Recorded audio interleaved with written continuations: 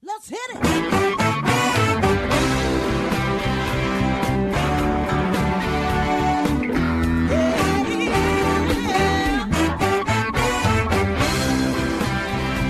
Well, hi, everyone, and welcome to Alzheimer's Speaks Radio. I'm your host, Lori LeBay, and I'm so excited that you're joining us today. We are going to have a fascinating conversation, as usual, as we learn from people all around the world at all ages and stages of life. Stay tuned as we shift our dementia care from crisis to comfort. All right, here we go. What you think about, you will bring about the mental change. We will bring Hi, everyone, and welcome back to Alzheimer's Speaks Radio. If you enjoyed the opening song, it's called Clarion Call by the Mark Arneson Band featuring Maya Dore, and you can download that on any of your favorite music platforms. For those of you that are new to our show here on Alzheimer's Speaks Radio, we are all about sound information, not just sound bites. Our goal is really to lift everyone's voice, big and small, all around the world, so that we can serve those living with dementia and their families much, much better. So if you have a story to tell, you have a business, a book, maybe you've written a film, a song, or whatever, come and talk to me. I'd love to hear what you're doing and spread the word. Also, I want to thank each and every one of our listeners. You see, your loyal support has just been fabulous. You've gotten us known all around the world. So I hope you'll continue to like, click, and share our shows on Facebook and Twitter and any place else that you feel is advantageous. We also have a YouTube page. We're on LinkedIn and so forth. We really feel that building a sense of community takes all of us. And you know, all of us have these sphere of influences, and there's a lot of people out there that haven't told anyone that they're dealing with dementia with their family or their circle of friends or maybe themselves personally, and we need to be there to support them, to let them know it's okay to have that conversation and it's okay to reach out for resources, and that's why we're here. So today's conversation, we are going to be talking with the founder of Savonics. Malia is just a fascinating conversationalist who is really making a difference in the world of dementia. But before I introduce her, I want to give a shout out to the Memory Cafe Directory. They're just doing such a fabulous job helping people all around the world find memory cafes close to them, and now even taking it a step further and breaking out which ones are virtual cafes and who can participate in those. I also want to give a shout out to Choral Health. They are giving away during COVID their Music First and Choral Faith. So please check out Choral Health. That is CORO Health. And you will get more information there. And don't forget, we are going to do another sing-along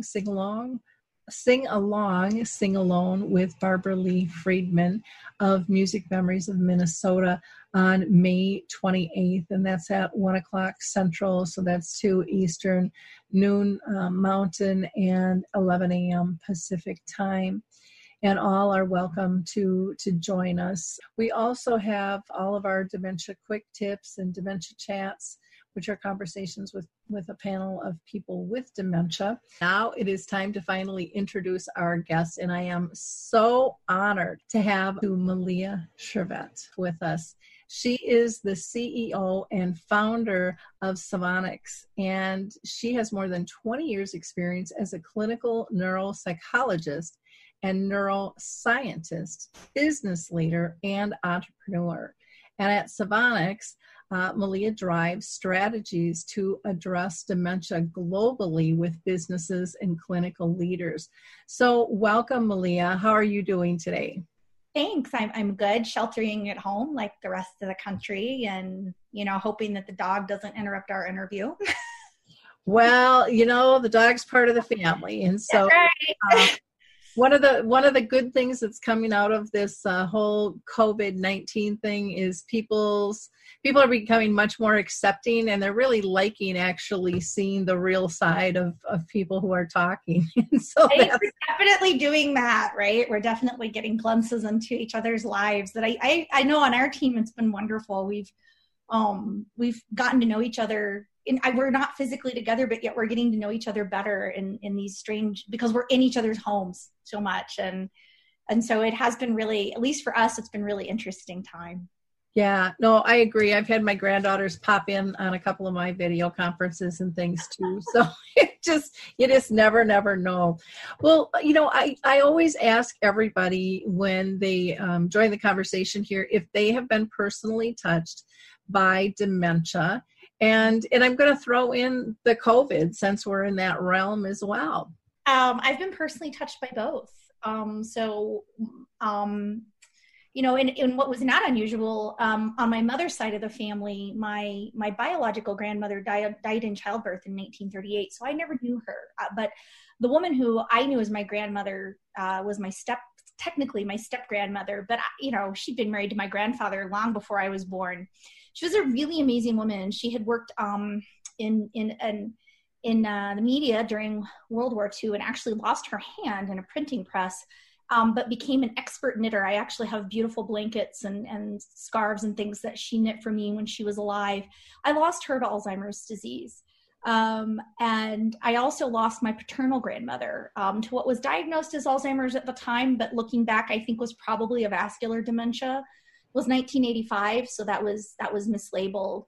In the case of my paternal grandmother, that was really difficult. She lived with us for a long time, and I had been really close to her growing up. They were ranchers and farmers, and so I had spent my summers running around wheat fields and jumping in lakes with my cousins. And then when she became ill, physically, with some mobility limitations, she moved in with us when I was 13, really began to notice the changes in her cognition.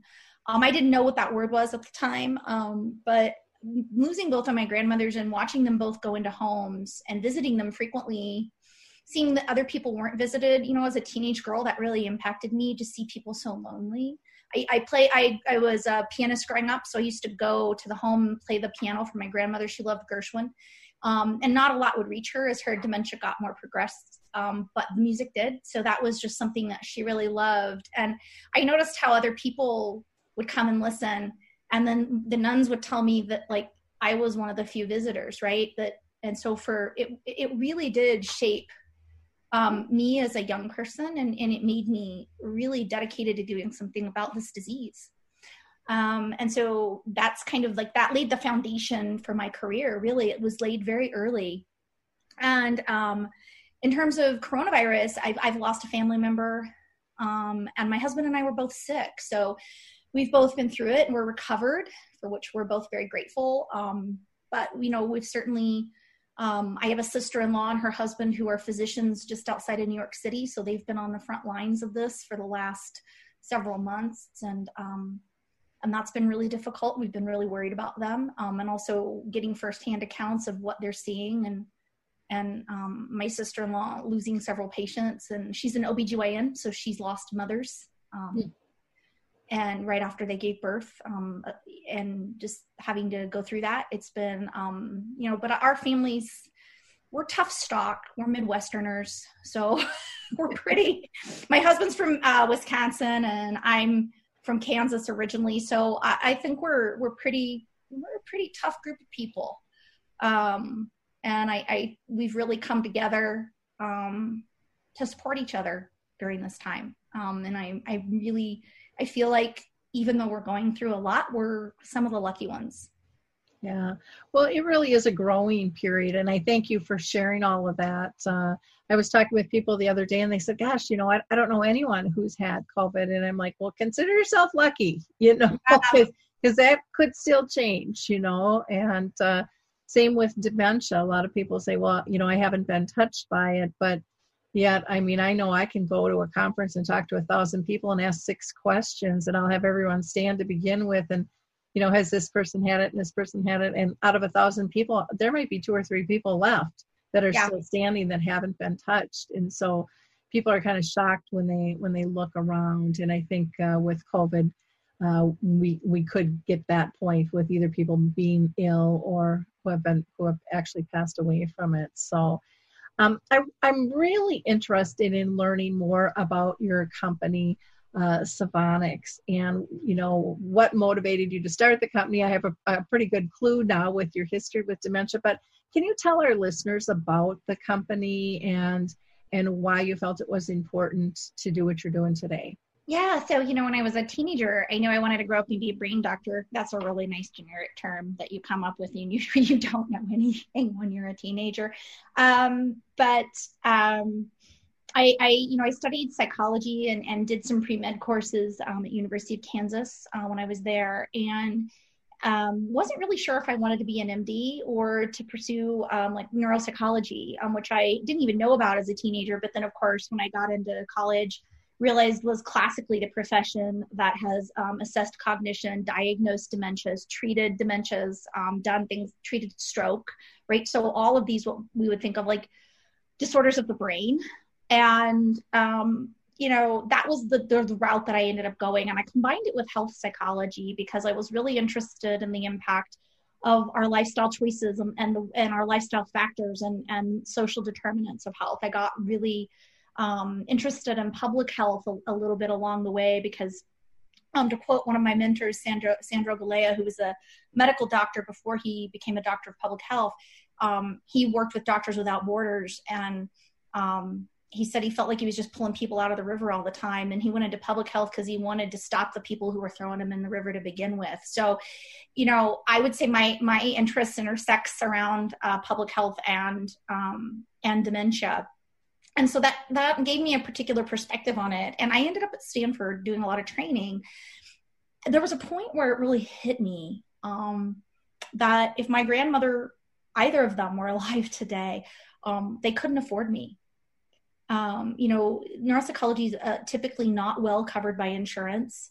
It's not well reimbursed. And so maybe like 10% of the cost might be covered. And a cognitive assessment to determine early detection of dementia, say in your 40s or 50s, is thousands of dollars. And so just not accessible. And,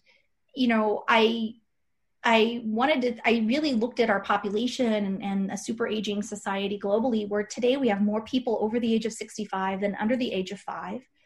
And realized that we were going to be facing a public health crisis around dementia if there wasn't a scalable, accessible way to get to somebody like me. And there's only about 1,000 board-certified neuropsychologists in the US and Canada. So we're not going to solve this with specialists, with people. So that really got me thinking about how to productize big pieces of what we do in neuropsychology. So that's the testing, the reporting, and even diagnostic support. So providing diagnostic level support for nurses and doctors so that they can conduct a neuropsychological cognitive evaluation in a very short period of time.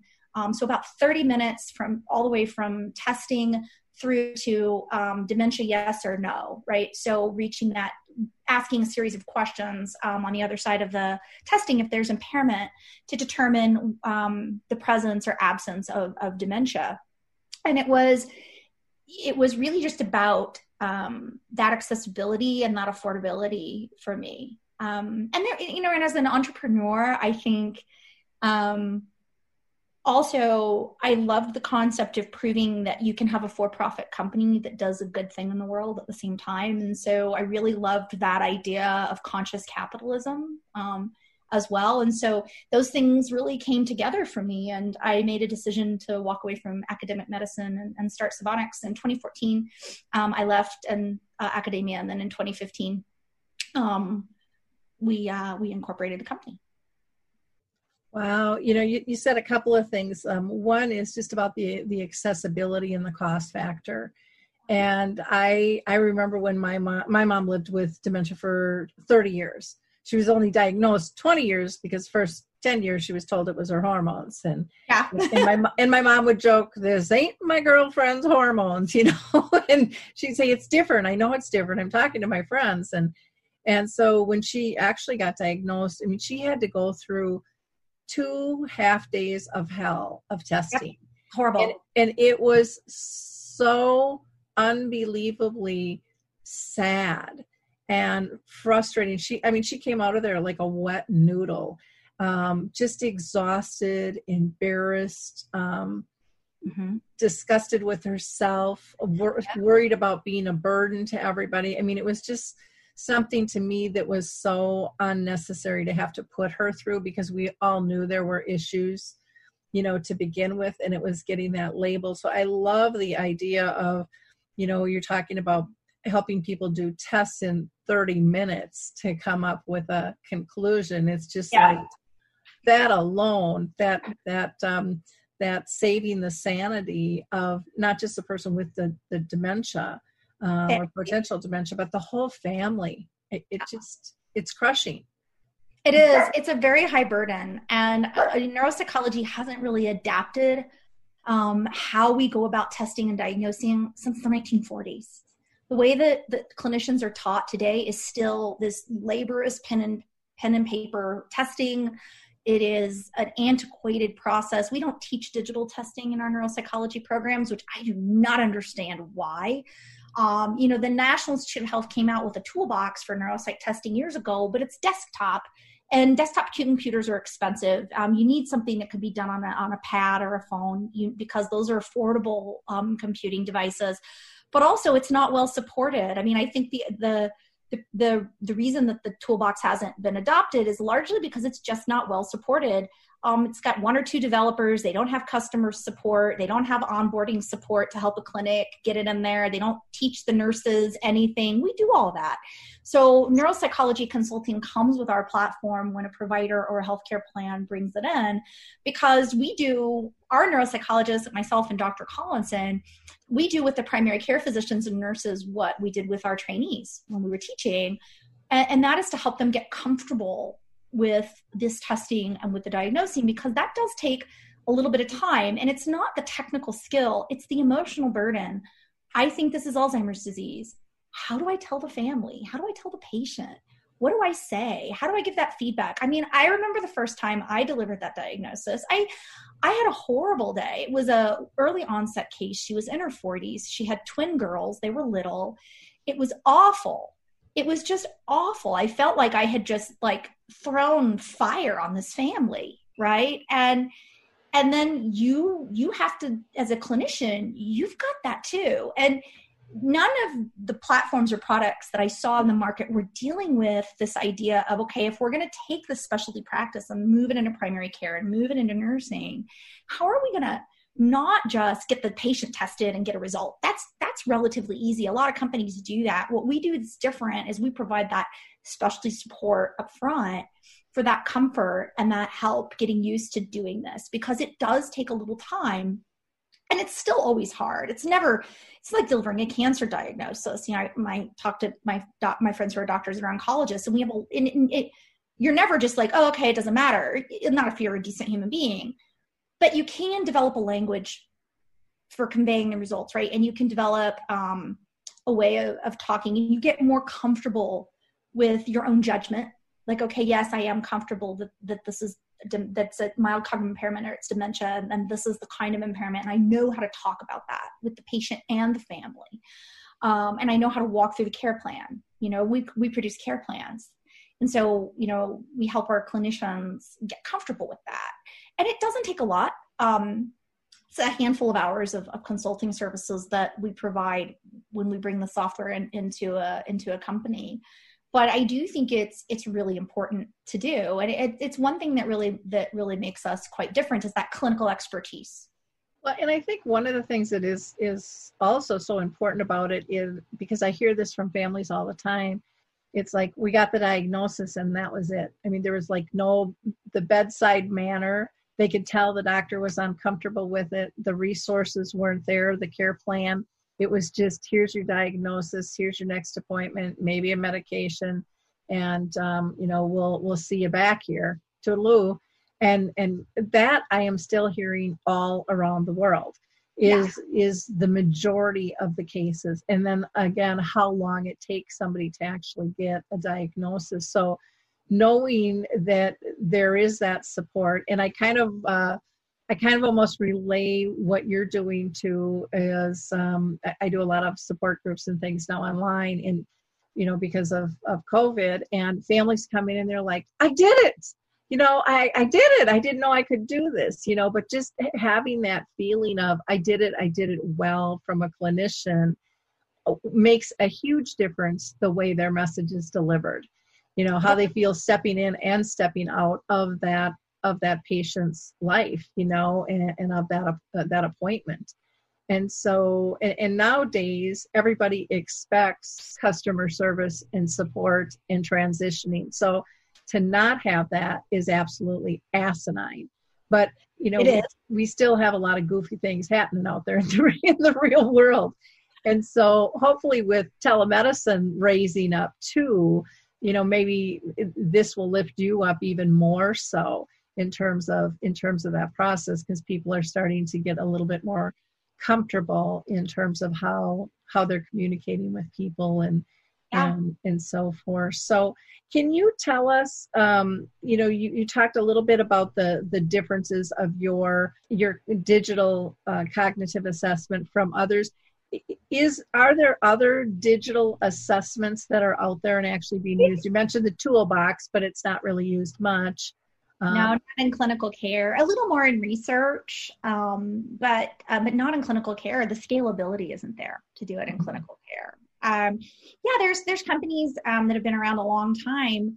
CNS vital signs has been adopted in some clinical care settings, but it's a desktop assessment, and it's just the user friendliness, and again, the clinic just getting it integrated into the workflows. And then there's some newer companies that are doing what I would call more unorthodox type testing. So like eye tracking things and using your smartphone texting to determine if you have dementia.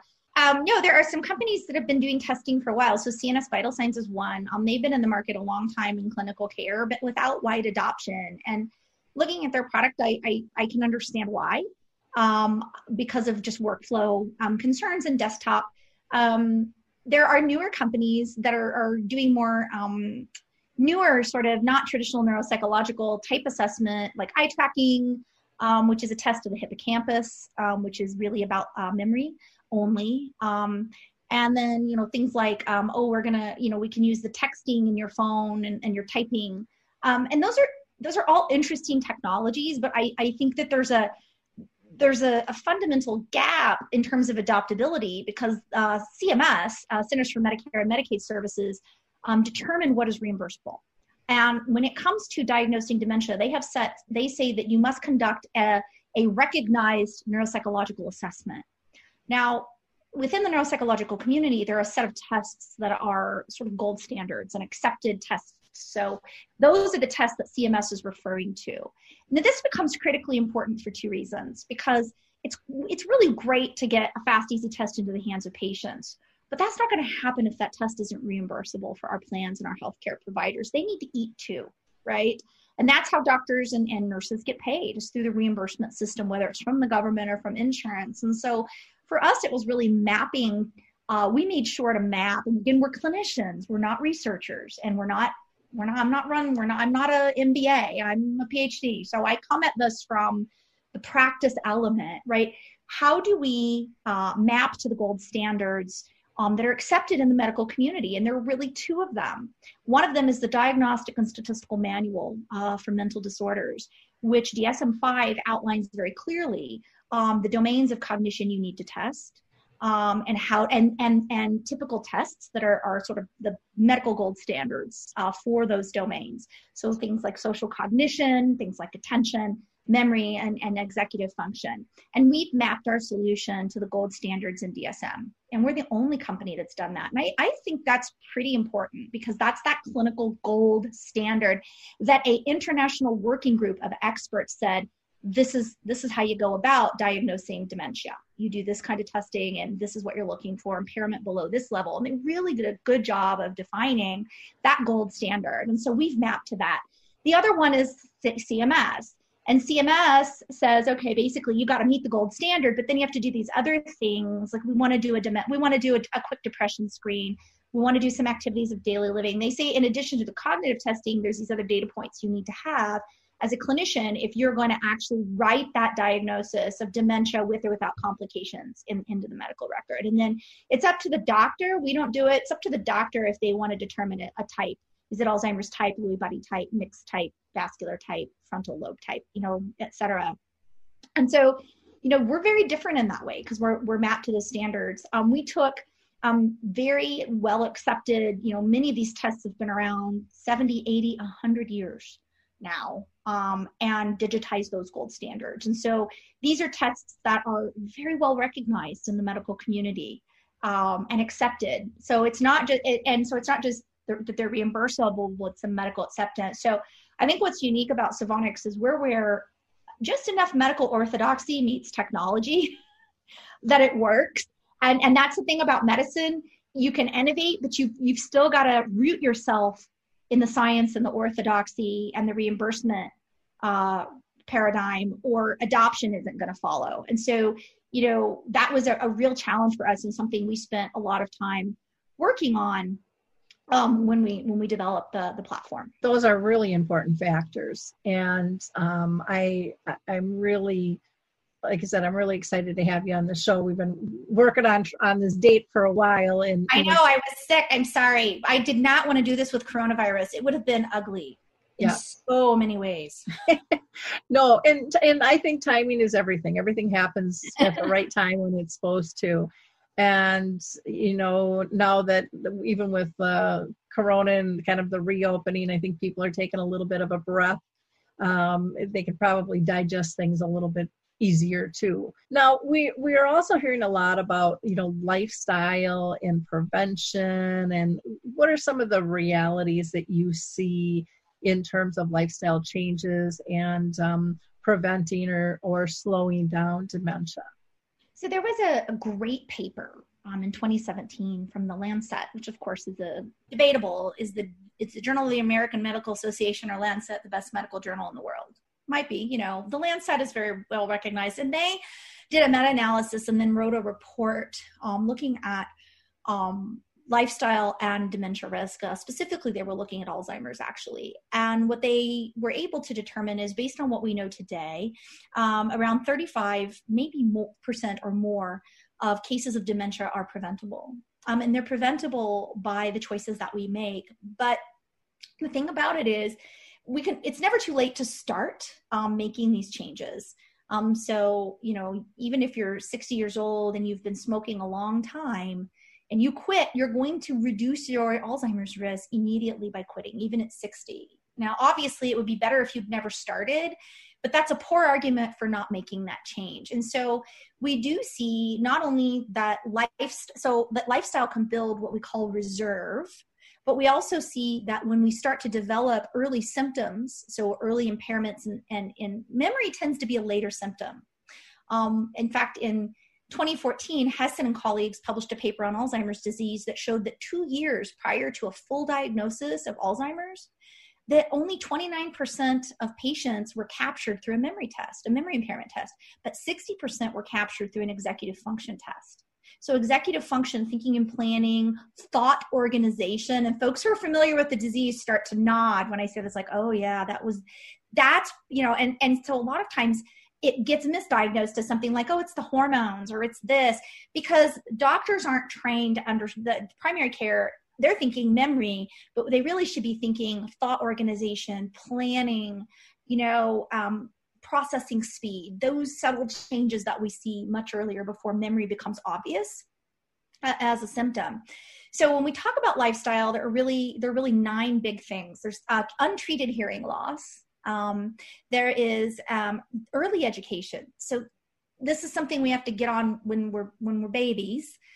So there's actually a correlation between things like preschool and lower dementia risk. So the earlier we start to build the brain up, because when we exercise the brain through the acquisition of knowledge, it helps us form neural connections. And so when we build a more robust brain as a child, we're creating reserve, right, for the future. And so early education is a big piece.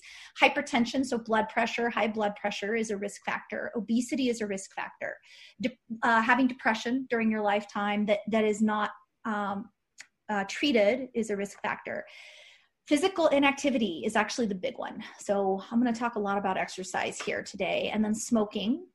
And I think during COVID-19, the one I really want to call out is that in the elderly, social isolation is a major risk factor for both the development and the progression of dementia. So I'm worried in this current environment that we're going to see not just coronavirus and our elderly impacting them, but also we're going to see a progression and an escalation of dementia because our elderly are so at risk. And so like my mother's 82 and she's at home by herself and we FaceTime every day, but a FaceTime isn't a hug.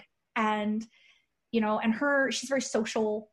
Normally she cooks meals on wheels for her community and volunteers at the local school. And so all of those things that she does to keep that brain active and her body active are not available to her right now. And so, looking at these things, these are the risk factors. And so if you look at exercise, this is actually the big one. And the reason exercise is the big one is physical exercise where you get your heart rate up. So cardiovascular exercise is the only thing that neuroscience has ever been able to prove causes us to grow new brain cells, form new neural connections. It's called neurogenesis. And this, again, builds that cognitive reserve. So when we're doing it when we're young, we're building cognitive reserve. And then as we do it, as we age, what we see is that we continue to generate more neural connections. We continue to have longer telomere length. We continue to have better neural connectivity well into old age if we maintain our physical activity and we get our heart rate up at least 30 minutes a day. It is the number one most fundamental thing that anyone can do to prevent dementia. And when we have people who start to have symptoms, start exercise programs, we've actually seen mild cognitive impairments reverse fully, just by the implementation of a simple exercise program, like a walking program, a gardening program, or a Tai Chi program. And there's been numerous studies published on this. This is really powerful stuff. So if there's an incredible, it's Polidori, I think was the author. And what they saw is that women who had the highest movement had better cognitive tests than those who didn't, that were sedentary, and the confidence interval was really high for these things. It was about a 95% confidence interval. So that's really powerful data. That's like the number one thing. When I give talks at like AAIC, the Alzheimer's conference, or other events, I always get asked, like, is there one thing I can do right now to reduce my risk? And there's a lot of things people are doing, but this is like at the top of my list. This and quitting smoking if you smoke, because those are like the biggies. Because smoking carries about a 60% increased risk of Alzheimer's disease. So the risk for Alzheimer's with smoking is actually on par to higher than your risk for lung cancer with smoking, which doesn't get talked about a lot. And I know, like, from my mother, she, like a lot of women of her generation, she smoked for a long time and blew off a lot of the risk factors, even when my father developed emphysema, who was also a smoker. But when there was a huge study, because there's a lot of Alzheimer's in our family that came out about Alzheimer's and smoking, my mother got a nicotine patch the next day. She was like, she's seen this disease and that's not how she wants to go. I think none of us do. This is a dread disease. Most of us would rather lose a limb, lose our eyesight, because even in those situations, you maintain your identity, your ability to make decisions for yourself. You know who you are, where you are, and you can have some control over your life. But when you have dementia, you lose those things. And that is when you lose the things that are core to how we think of ourselves as humans. And that's, I think, why it's such a scary disease. But, those are the nine risk factors that matter. The cool thing about exercise, by the way, is it reduces your risk of other risk factors. So if you exercise, you're probably not going to be obese. You're probably not going to have hypertension. you're much less likely to have diabetes. You're much less likely to have depression. So it's going to actually, one thing actually knocks out about 6 of the 9 risk factors right away, which is why it's so powerful. So if I have one message for your audience members today, and it doesn't, I go to the gym, I work out, I ride a bike, I swim, but you don't have to do that. Take the dog for a walk, go for a leisurely bike ride with your family, go out and garden. It doesn't have to be a workout at the gym. You just got to get that heart rate up, and you got to move, and you got to get the blood flow into the brain. Well, and I think that that's wonderful. One thing I wanted to ask you was, when people come up and ask you, what's the 1 or 2 things that I can do? What is their response? Because it seems like there's this, and I know I'm one of them, when it's like, oh, exercise. Ask me to exercise. And, yep. And I'm like, I don't have time. And I'm going to be 61 next month. And I sit way too much. I'm on this computer sometimes 14 hours a day. Not healthy. Have had some back issues now that I knew was coming. I could feel them coming, but now it's like, okay, now I have a couple twisted ribs, and now I really have to do something. This is getting ridiculous, because I don't want to live like this. And I know with being in the house even more, I've got to get out and do walks and do whatever. And I've ordered my raised desk, so I'm not going to be sitting all the time. I'm standing right now at my raised desk. I was gonna ask you, because it's just like, I know that I can't avoid it anymore. It's just it's ridiculous, and I don't want to be in pain, and I sure as heck don't want I don't want dementia either. My mom lived with it for 30 years, and she says her mom had it, but we still don't know that for sure. But I'm just interested, because I know when I go out and I speak and I say the same thing to people, and there's always this, that's not really what I wanted to hear. Yeah, what they want to hear is, I can take this vitamin and it'll solve the problem. And that's, but I think everybody's looking for the silver bullet. I like to say with dementia, there is no silver bullet. There's just a lot of lead bullets. There's a lot of things that we can do, but none of them is like the end all be all. Exercise is the biggest one. It's what I was raised by World War II generation parents who were pretty solid people. And,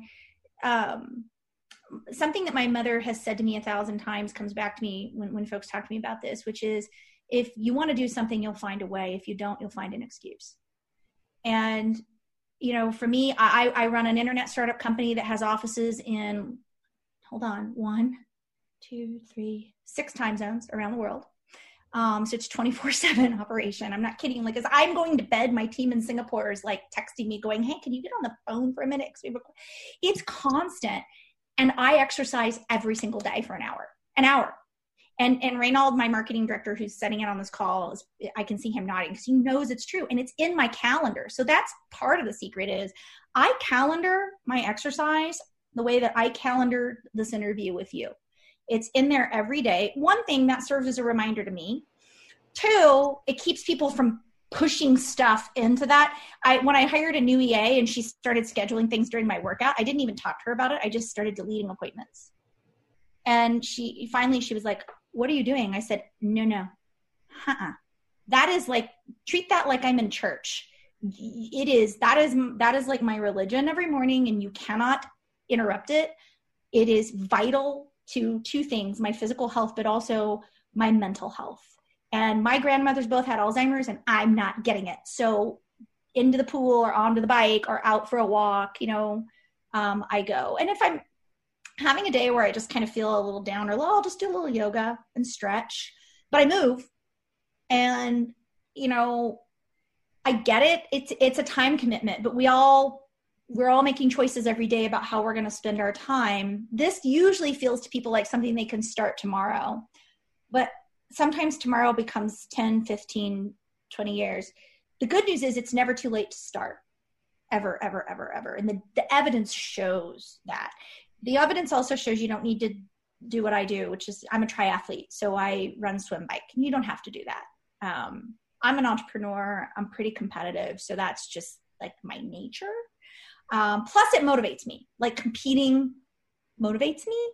So, but that doesn't motivate everybody. So you have to find what motivates you. Maybe it's spending time with your dog or your grandchildren and doing something fun with them. Maybe it's the fact that you love flowers, and so gardening is the thing, or you love growing your own vegetables like my mother does, and like that's your thing, right? And so that motivates you to get out. Like my mother spends more time weeding her garden, and it is hard. If you've ever weeded a garden, this is hard work, like crawling around and pulling stuff out. She's 8 years old. It's a lot. When she talks to me afterwards, she's out of breath. But as far as like the pain and the things you were talking about, I have scoliosis. I have some injuries from a couple mountain biking accidents and things in my neck. But I've noticed that when I move, I actually feel better, because I get the muscles going and they're warm and I can stretch. It's difficult. I'm not going to say it's the easiest thing in the world to do. What I will say is once you actually make a habit of it, you feel so darn good. Like on the days that I can't do it because I'm on an airplane to Singapore for 18 hours, I notice how I feel. I notice my mood. Like I notice, my team notices it. My husband and family are like, oh, you need to go exercise. You're just grumpy. And so it's like it's like anything. It's like forming a habit takes time, and you just have to you have to make yourself do it. The reason that I get motivated is actually, I remember like yesterday, I woke up here, I'm in Idaho, by myself because my husband's traveling right now. He had to go back to our place in San Francisco for a couple things. And it was like really rainy and he was gone. And I just felt like, I'm going to go outside by myself. But I was like, all right, that's it. I'm going to put my biking clothes on. I'm going to get on the bike. And like the first couple miles, I just felt sluggish and just like, bleh. And then my heart rate got up, and I biked by some elk, and there was a woodpecker, and I started to notice the mountains, and I started to notice the wildlife, and I felt my mood just lift. The sun was coming up over the mountains. It was beautiful, and there was just this element of being in nature and being so glad to be alive that I would have missed out on if I hadn't gotten out that day. And it's memories like that help me do it again the next time. And so I try to remember those things, like the pleasure of that. And that's my mom with the weeding. She's like, I have a weed-free garden. That feels good. Right? Well, I think one of the things too with exercise and just self-care in general is, especially in the US, people kind of look at it as selfish.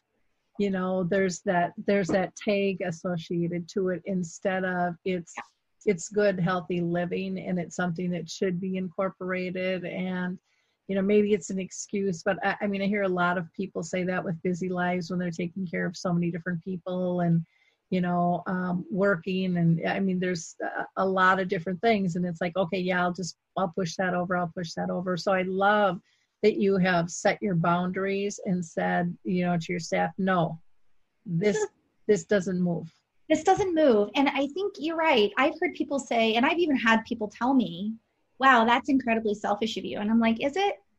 Because I'm mentally healthy and physically healthy. So I'm going to be around to see all the little peeps, nieces, nephews, everybody in my family grow up. I am more emotionally available to my team and to my family because I take care of myself. I think, you know, my husband was hit by a car in 2009, and he went through 9 neurosurgeries, he almost died at the accident, then got MRSA, almost died again, had to learn to walk again. I was a full-time caretaker for him for several years when he was not ambulatory, unable to walk. He had to learn to walk again. He was told he would never walk again. And you know, that was actually a point where I really realized how important, like I was like a well that he needed to pull from. So because I had to care for him, I had to feed him, push his medications, do all those things. And I was working full time. And I stopped exercising for a couple of weeks, and I was just frankly not pleasant to be around. The well was dry, and you can't get water from a dry well. And if we're caring for others and we don't take care of ourselves, we become a dry well. And whether that's a physical thing like my husband went through, or it's dementia, or it's a young child, modeling for our children the fact that it's good to take care of ourselves physically and mentally is actually teaches them good habits, right? And it also gives them a parent or a caretaker who has water in their well to give back out. When we run ourselves dry, we can be there for no one. And, I was so lucky I had a mother who was like, I asked her, like, what should I look for in a husband when I was, a young woman? Like, how do you determine? And she goes, you should focus less on finding the right person and more on being the right person. And I'll never forget that, and it just like, and she's a person for others. She does Meals on Wheels. She's like always doing things for other people, but I also saw her do things for herself and when I would talk to her about it, she would use those analogies. She's like, well, I got to keep water in the well. Right? There's not going to be anything for me to give to others if I don't keep myself full. And there's a lot of ways people do that. Spirituality can be one of them, right? Meditation can be one of them, physical exercise. But we all need to make sure, especially if we're caring for someone with dementia, which I've done by helping care for my grandmothers and then caring for my husband who's physically injured. We have to keep that well full when we're a caretaker. And it's not selfish. It's necessary. Because we can only be a person for others once we've actually really made sure that we have that reservoir within ourselves from which to give. Yeah, I totally agree with you. One thing I have to clarify is when you were talking about the study, was that the ASSIST study or is this another study? There's lots of studies we're doing, but I'm glad you brought up the ASSIST study because I know we're about out of time. But the ASSIST study is in partnership with Boston University School of Public Health, and it's the first ever population health study of cognition and lifestyle. So what we're looking at is across all ages. We're doing a cohort study, so 21 years of age and all through end of life. And we're looking at the relationship between lifestyle factors and certain health conditions and cognition across the lifespan. We understand a lot about lifestyle and dementia, which I was talking about earlier, but these are based on small studies of a couple hundred people. We're looking to recruit a couple 100,000 people so that we can look at a population level at what this looks like and really start to understand at what age does the progression of cognitive impairment, especially related to certain lifestyle factors, really start to emerge, and look at that data. We're integrated with the Apple Health app for this study, so that's really cool. And you can sign up for it at Assist Study, just like the word assiststudy.org. Takes about 45 minutes of time, and you can do everything from home. So there's a health questionnaire, then you've got to download our cognitive assessment app and take a cognitive assessment. And we're also looking at social determinants. So we get your zip code because we're looking at things like, is there a relationship between food deserts, access to healthcare, all of which map to zip code, and cognition over the lifespan. So this is really a comprehensive public health look at cognition and aging. Wonderful. And you said that was assiststudy.org? Mm-hmm. Okay, Yeah. Wonderful. Now, I want to know what kind of future plans you have for your company, and then how do families, access your testing system? Is that something that they can get referred to through your website, or do they go directly to their doctor for a referral? So those two things. What are your future plans, and then we'll kind of wrap up with the family access. My the plans for the company right now are just to continue to expand access through our business partnerships. So we work with insurance companies, we work with providers. We also work with medical food and pharmaceutical companies in partnership, going to market with them. So we do population level health screening with several partners in Japan, which has a much higher rate of dementia than anywhere else in the world. So we're in that market, and we're also now expanding our partnerships in the United States in that way. So traditionally, we're not selling our product directly to consumers. So you can't go buy a Savonics test if you directly. But we do make our testing available. If you participate in the ASSIST study, that's completely free. And so you can go and get a full assessment through the ASSIST study free. If you don't want to participate in clinical research, which some folks don't, we are also doing a handful of more data-driven projects in the market. And I believe on our homepage, on our Savonics.com, there's a test yourself button. And so if you hit that test yourself button, you can take a short version. It's not the full assessment, but it is a short version of our assessment that gives you a complete, you actually get a personal summary report. So you'll get a neuropsychological report of your results, percentile scores, and those kinds of things. So that is available to folks.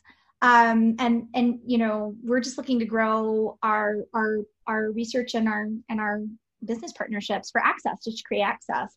And that's how folks right now can access it if it's not available through their doctor.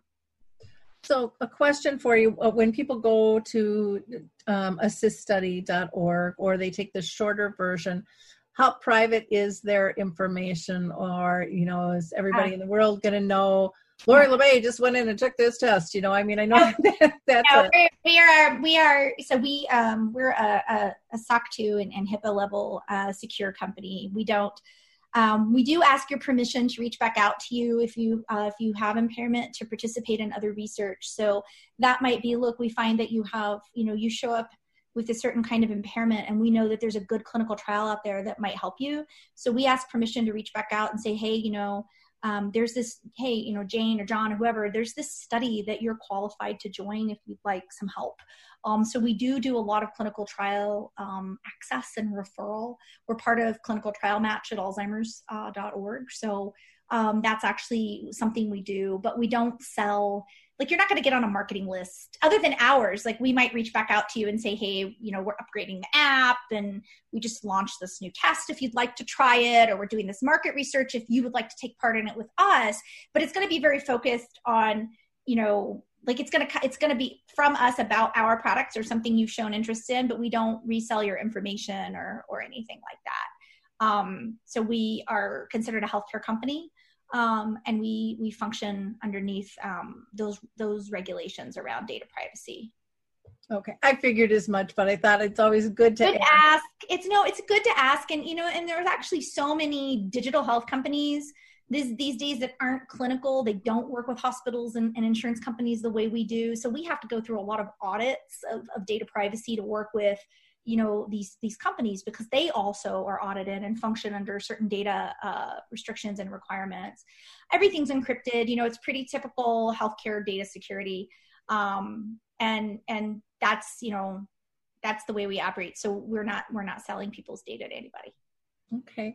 Anything that we didn't cover that we should have? Anything we missed? I think you got it all.